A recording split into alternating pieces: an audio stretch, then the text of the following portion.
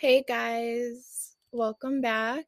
It's Krista Living Sober Podcast, and this is episode 10. Today we're going to talk about suffering and addiction. We all know that suffering, experience of unpleasantness, and it's also associated with harm or threat of harm towards an individual. And opposite of pain and opposite of suffering would be happiness, pleasure, right? Suffering can be either physical or mental. Suffering comes in all degrees of intensity, meaning suffering can be mild, it can be moderate, it can be intolerable where you can't bear it anymore. And everybody is going to suffer differently because nobody is made the same. So, if you have ever been in a distress situation, if you've ever been unhappy, miserable, afflicted, if you were ever ill, in discomfort, if you ever had experienced a displeasure, then if you experienced any of these, you were probably suffering in some type of way. And so suffering and our brains have a lot to show us, and scientists have discovered something called the pain overlap theory, and it kind of just shows it's crazy. So I think what that means is, if you've ever heard the saying, once an addict, always an addict, it's true. For me, I'm almost 3 years sober, but I'm still an addict because I could so easily have a relapse. I could easily go pick up a drink and that's it. That will lead me into using again. And anything could trigger me, but I think because I have such a good network of support in place, because I have my faith-based studies, and because I rely on my higher power, I'm not going to fall victim to relapse so easily as others might. With addiction, with this lifelong disease, we have uncontrollable urges, and we are under this compulsion to use these dangerous substances. And sometimes we engage ourselves in harmful activities despite knowing the negative consequences that these are going to have on our lives. This disease makes one physically, mentally unable to stop. When we're suffering from our addiction, it ruins and damages relationships. That's what the disease does. For me, it damaged my relationships sometimes beyond repair. There are many times where I let alcohol and drugs get the best of me, and I did some crazy, uncalled for things. And when you wake up the next morning from a night of craziness, from a night where people tell you stories of things that you've done that are outrageous, you're kind of like, wow, like, what the hell, I did that? Or, there's lost time. You kind of turned into somebody that you weren't. And that's scary. I know I felt guilt. I felt ashamed. And that's what the suffering of this disease did to me. The suffering causes problems at work, causes financial legal problems, and causes severe health issues that can become fatal. Again, for me, I would call out of work.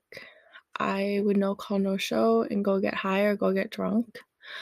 I would come to work drunk. On my break, I would go get drunk.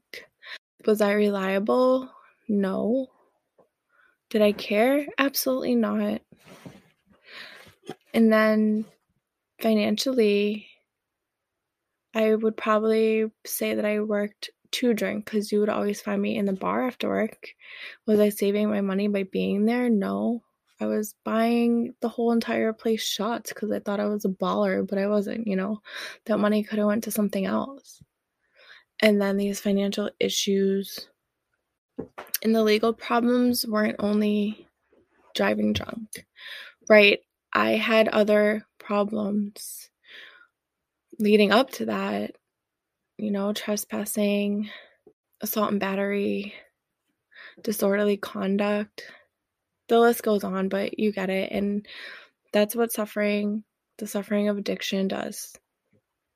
So luckily, I never had any severe health issues, but I know that I had alcohol poisoning more than once. I know that I did end up in hospitals way more than once. And any of that, even the drunk driving, any of that could have led me to having a severe health problem, or, it could have led something bad to happen to me, which I am so very grateful that it didn't. But through our suffering, through the addiction, there is help. You can get help from a rehab, help from a therapist at therapy. There are support groups. There's also meetings, and there is faith-based programs. Like for me, what helped this time was I went to a detox for a few weeks, and then I went to a 6-month faith-based program called the Salvation Army. And there's also medications, which if you need to take medication, then I respect that, and a person should take it. But I feel like sometimes in our society, still today, doctors will prescribe you medications, and it's kind of almost like they're putting a Band-Aid on whatever it is that you have, right? And they're not really dealing with the problem head on, kind of, like I said, putting a Band-Aid on it. And when that happens, you are only touching the surface. You're only healing the surface and not what lies beneath. 20 million people are suffering from the disease of addiction in the United States alone. And that is a lot of people, you guys. And it's sad. That's scary. And only 1 in 10 of these 23 million Americans receive the treatment they would need. That leaves a treatment gap of more than 20 million Americans. And the issue, I believe, would be cost and lack of assurance. People who need help are unable to receive their treatment, and those that are able to access treatment use their own money, and it's just a big mess. I think that is inside the healthcare institution, and insurance and money, and funding for addiction treatment comes from government sources. And more than 3/4, there's 77% of the treatment costs are paid by federal, state, and local governments, including Medicaid and Medicare.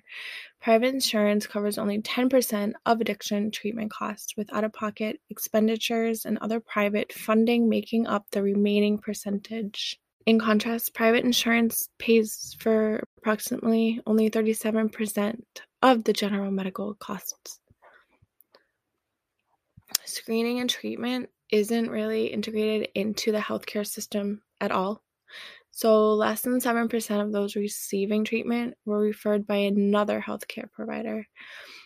So that's slightly more than 2/3 of the people receiving treatment got there through self-referrals or the criminal justice system, not on their own.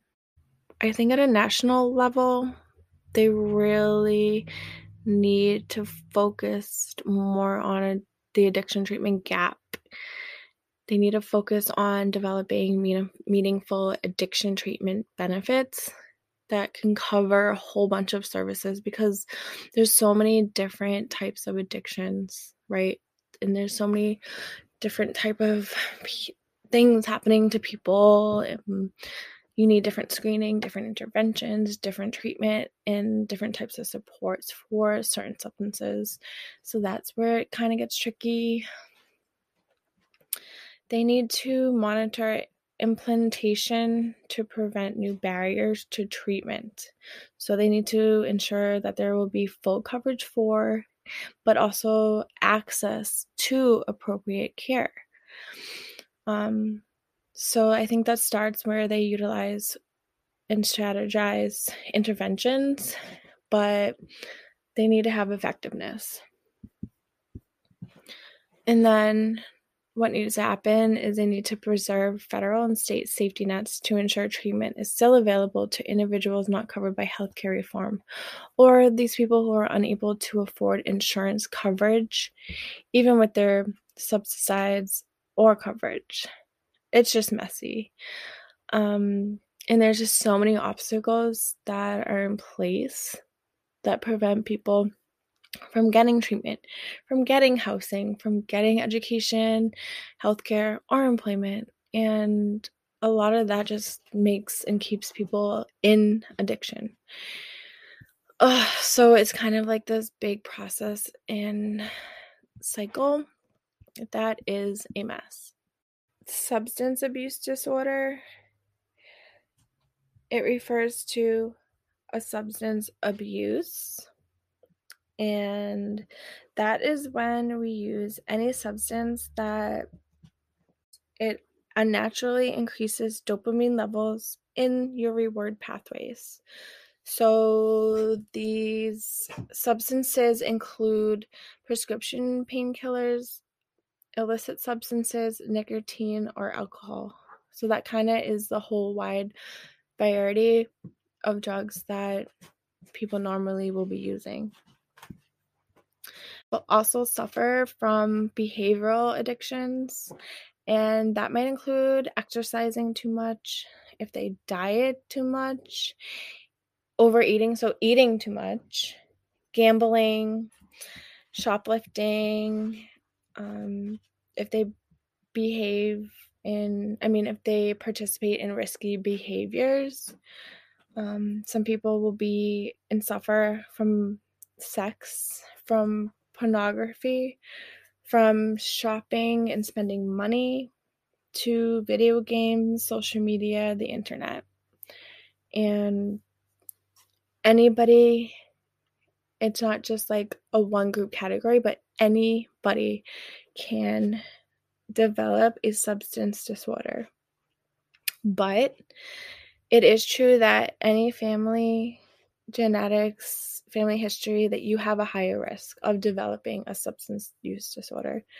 And for me, because my birth mother was addicted to crack cocaine when I was a baby, and I was born like a month or 2 months premature, I'm not sure, I forgot, but I feel like that's where my genetic history,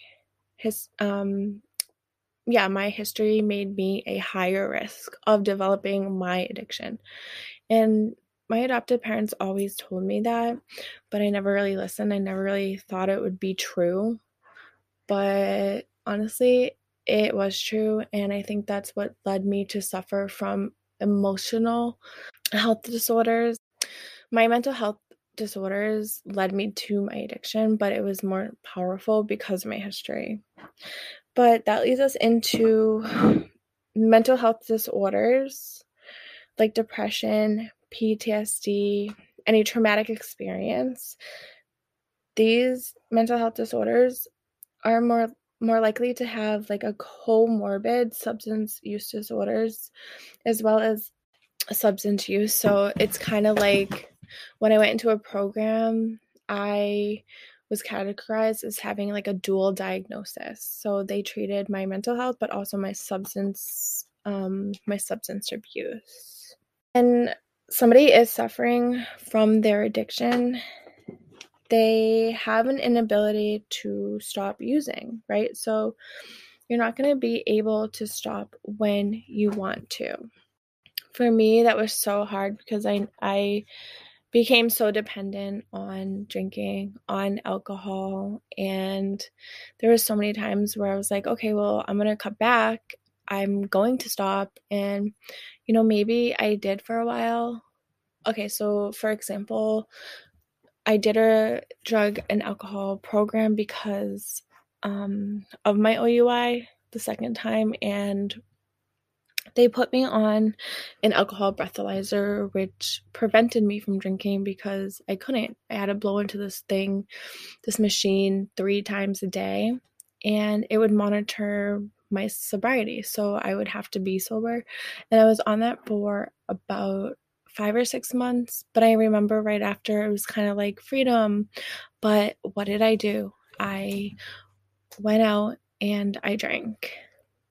I don't know. I mean, I wanted to, but at the same time, I don't know what it was. It was like the spell that I was under in my addiction. It still wanted me to go and use, even though it's been so long. And that was before I really had anything in place to help me stay sober. For me, I guess in this situation would be cutting back. And I never really could do that because I told myself that I would cut back, but that never happened, right? One bottle of wine never turned into a half, like it would turn into 2 bottles, and I couldn't control myself. That was not the case. When somebody is suffering from their addiction, they have an increased tolerance. So I think as you become addicted, your tolerance goes up, right? And towards the end there, my tolerance was very high. And I felt like alcohol wasn't cutting it for me anymore, and I was just getting angry. I was just blacking out, and drinking wasn't doing it. So I know that if I continued with my addiction, with my using, I probably would have gone to something more stronger, something harder, just so that I could feel better, because alcohol wasn't doing it anymore. And I think my tolerance was just already built up so much that I needed something stronger. And it's kind of scary to think like that, but I know that's what would have happened if I'd never stopped. When someone suffers from their addiction, they have this intense focus on substance and on behaviors. That's where craving and obsessing, and you just always are constantly thinking of the next high. Like, when am I going to get it? Where am I going to get it? Like, you're focused and obsessed. And that's kind of what happened probably after I got off the breathalyzer, right? I'm like, I'm free, so I'm going to think and focus and obsess over where I'm going to get drunk and when I'm going to get drunk and how. And that is the suffering of addiction. That's what it does. That's crazy. I've seen it in friends who, and myself though, who wake up and just need that shot or a couple of shots in the morning because of the shakes, right? You're obsessing over it because you need it. And that's what suffering does, and that's how you, in addiction, we're completely changed, and we are somebody who we weren't before. When we suffer in our addiction, we have lack of control, we have health issues I mentioned before, and then we have withdrawal symptoms when we're trying to do better. So the lack of control is when we're helpless, we feel guilty, depressed, and overwhelmed. And I felt like that so many times. I felt not good enough. I felt the shame and guilt from everything that I've done using. And my depression was already there, but I mean, when you use, you suffer more because you're putting more suffering back into yourself. Like, I had depression, I drank, and drinking is a depressant, so it made it intensified. Which kind of ties into the health issues, I think. You could have medical, mental, all these health issues could either get very worse. And I think for me, they did. Therapy worked sometimes. Medication never really worked because I was always using. I'm very fortunate, very blessed, very grateful that I never had anything super bad happen to me during my active addiction because I have my brain. I am not totally messed up, and I thank my higher power and my God for that, because you see a lot of different scenarios and cases where people in active addiction really mess themselves up, and sometimes there's no coming back. So that's a scary thing. And then the withdrawal symptoms that we suffer from, we see this when we're in a detox. We see this when people are shaking, they're sweating, when they have anxiety, sadness, and anger. Only if you were suffering from your addiction you would have. And maybe you already had some problem, but it did intensify with the addiction. So suffering, which is pain, it can seem like at some point in our lives is constant. The suffering of addiction, when you're stuck in it, you will seem and feel like there's no light, there's no hope, and there's no getting out of it. But suffering can be changed from unpleasant to pleasant. There is a light at the end of the tunnel. And I want to just let everybody listening know that if you're right now listening to this episode and you are in active addiction, if you are suffering from your addiction, know that I was where you were before. Yes, there's a dark cloud hanging over your head. You are in pain. You are feeling miserable. And don't give up. Even in the grips of the most severe addiction and the severe disease, there can be a sense of relief. My suffering didn't last forever, and it did last a long time because I was 30 years old when I got sober. Technically 29, but my birthday was like right there. But that's a long time, 13 to 30, where you're stuck in this active addiction, stuck in this chaos, and you really just want life to change. So I was stuck in a cycle of suffering in my addiction, but I got out from it. Like Buddha says, suffering and the transformation of suffering. In the end, you'll find peace, joy, and liberation. In the end, we can be liberated. We will be free, but we have a lot of work to do because it doesn't happen overnight. So there are some ways that we can put an end to our suffering. First, we have to identify and acknowledge the suffering that we're dealing with. And for this case, I would say mine and yours might be suffering from addiction, suffering from a mental health issue. Many of us run away from our sorrows because it's hard to face them head on. And it's easier to give up everything and hide and be lonely. But that's what the darkness in our soul does. And then that will keep growing, and then we won't be able to move on from there. And that path to unhappiness is our suffering. And you can get stuck in that cycle. I know I was. If we admit that we are suffering, then we have a chance to transform those sufferings. And that's Thich Nhat Hanh. When we accept suffering as an essential part of a life, we will look deeply and listen to ourselves. And when listening with mindfulness, we can attain a different type of insight, and that's called dukkha. And that is how we defeat our suffering.